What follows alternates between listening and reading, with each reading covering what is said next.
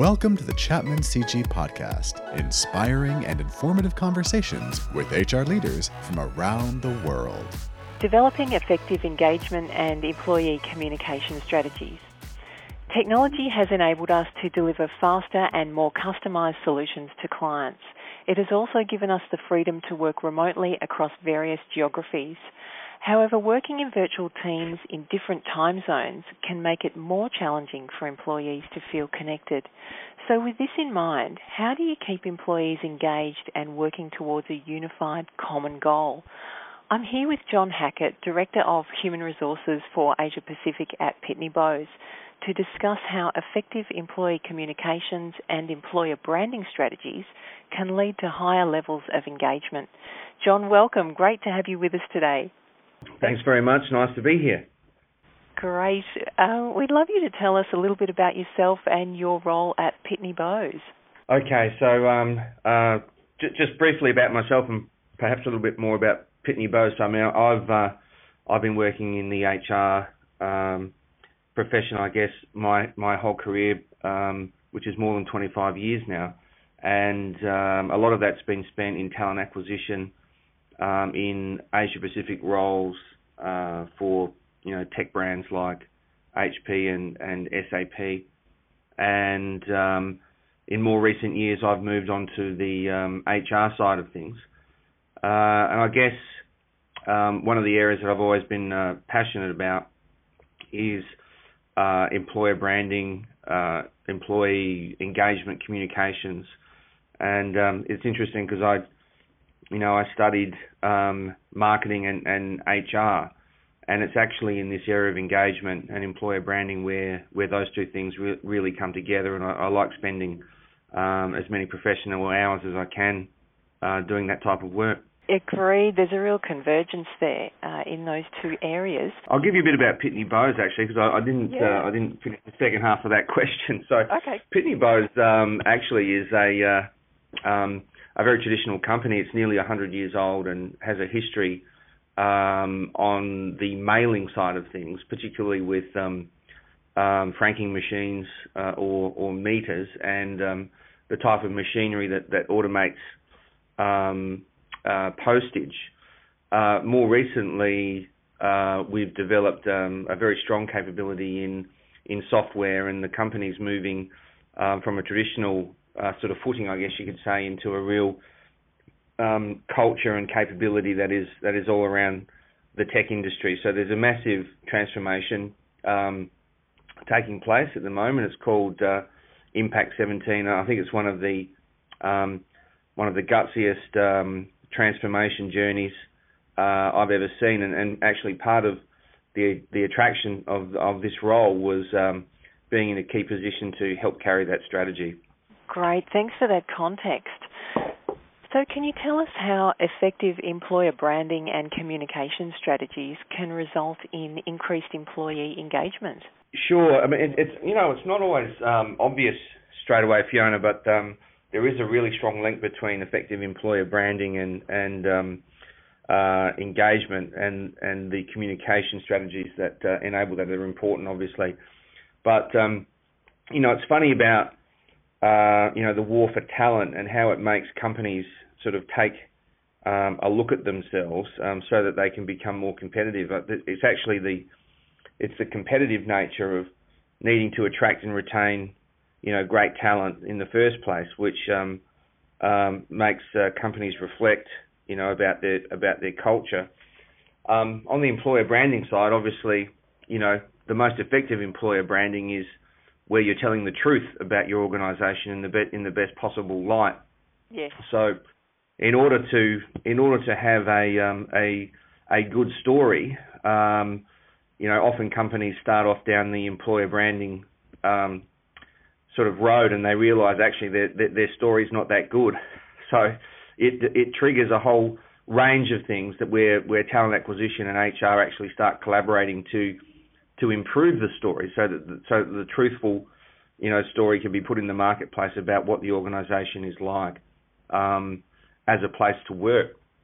The other good thing about employer branding is that is overt positive messaging that goes into the marketplace, and this creates not only a lot of pride among employees, but it's funny that it actually teaches employees a bit about the company that they're working for that they might not have otherwise had. I think I would also add that when you're doing employer branding, looking at all your channels to market and the way they work is very much part of a complete employer branding strategy. And one of the most effective things you can do is actually have a great employee referral program where you're mobilizing your talent to refer other great talent to the business. And this is a great way of engaging people in an activity that helps forward the organisation along the path to execute on its strategy. And when you're communicating about employee referral programs, the best place to start is what journey the company's on from a strategy point of view, and linking the referral activity to that fairly and squarely. And it often motivates employees to get really involved. So I think all those things are really positive, and they overlap from a communications point of view. Yes, some really interesting strategies there. And John, how is technology enabling more effective employer branding, do you think? Well, there's just so many platforms that you can use these days that are multiple and actually very, very cost effective. So, you look at social media and email and mobile platforms, and you can have a multimedia, multi-platform approach to getting your messages out there, which is a kind of a two-pronged thing to do, because when you use a lot of media effectively, you're actually telling something about the organisation, that you're up to date, you're using the best technology, and you're a with it sort of organisation. If you're still sort of mired in just using traditional media, and you're perhaps not as savvy or as up to date as you should be, conversely, that tells a less positive story. So being as effective and as contemporary as you can with all the various channels that are out there today, I think is really, really very important. But it's just easy to achieve, a lot of reach.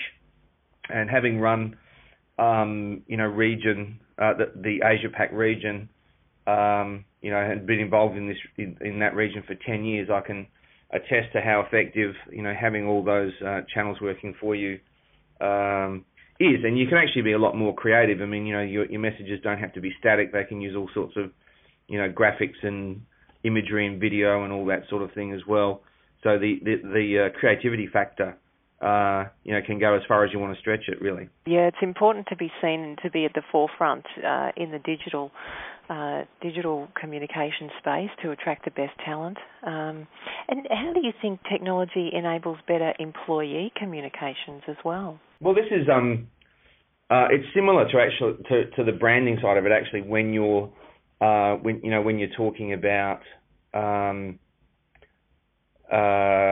using all the various media to communicate internally, but the other thing is that it enables employees to communicate better amongst themselves. So you've got all your chat platforms and your blogging and all those various things that create the opportunity to have more of a community through communication, and the better, the more communication you've got working for you, the better, and it's interactive, and you're able to get feedback about the organisation working for you, almost real time, because you're tapping into those employee communications channels, which is not just the employer talking to the employees, but the employees responding to the employer and responding to themselves on a range of different topics that might be current inside the organisation. So that type of fertile conversation can only be good for an organisation, especially when the organisation is listening. And how do you coach managers to lead a team across a region as diverse as Asia Pacific? Well, it's about having, you know, a framework. I think, you know, trying to be as, you know, systematic as you can, because otherwise you can get led down all sorts of rabbit holes. So you need to be clear about, you know, what the competencies are that you're looking to drive, and to arrange all the skills that, you know, that drive teams. So, you know, at Pitney Bowes, for example, we've got 4 major competencies. One is putting clients first, building teams to win, driving change, and executing for results.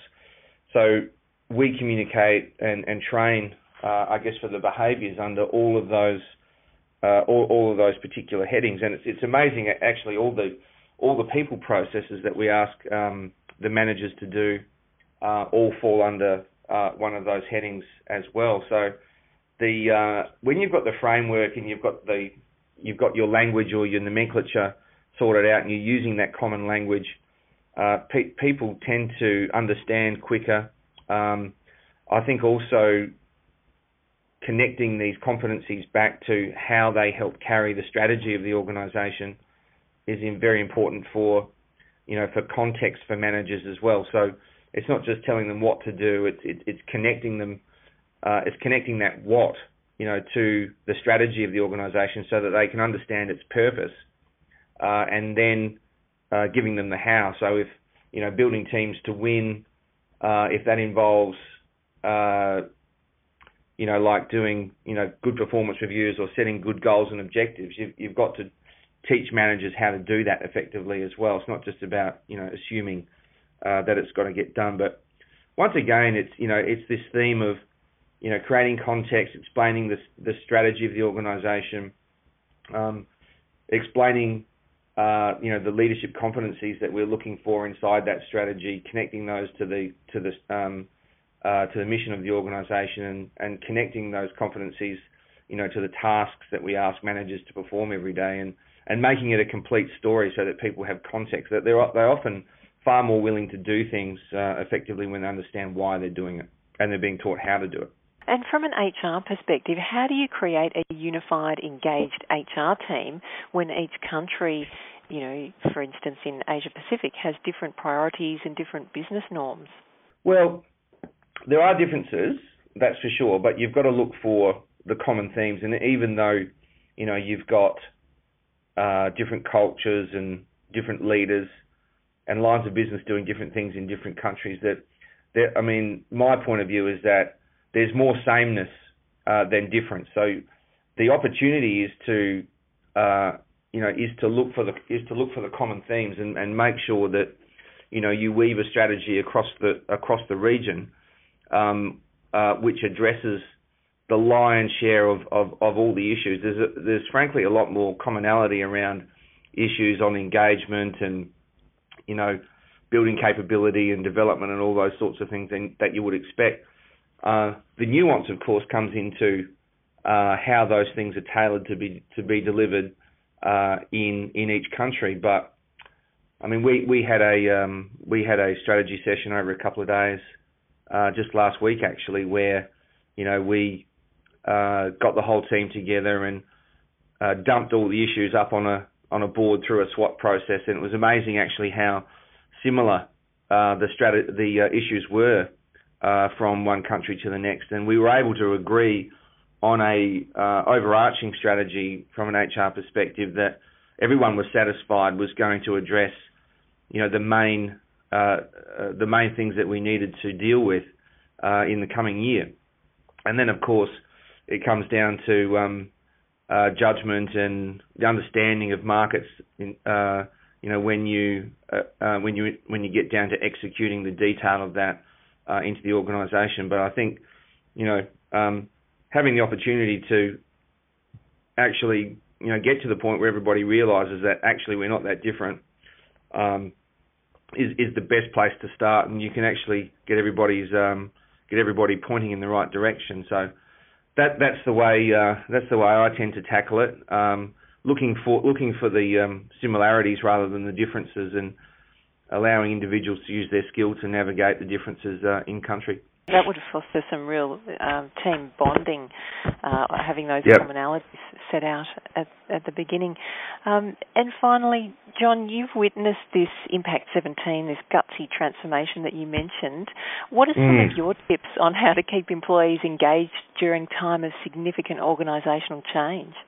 Well, it's, communicate, I think is the old, standard that applies, and it applies even more when you're changing things and, mucking everything up, because people, don't always understand why these things are happening. So, again, it's really down to, being explicit about what the strategy of the organisation is, and, taking the time to drill down and explain to everyone what their role is inside that change, and giving them context, explaining carefully, taking the time so that people can make the intellectual journey, I guess, around why all this stuff is going on, and then communicating with them about progress.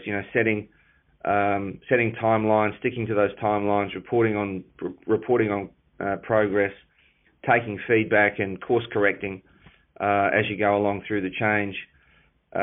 Never assuming that something that's understood at one level of the organisation is understood elsewhere, and communicating to the extent where people are starting to get annoyed with you more than anything else.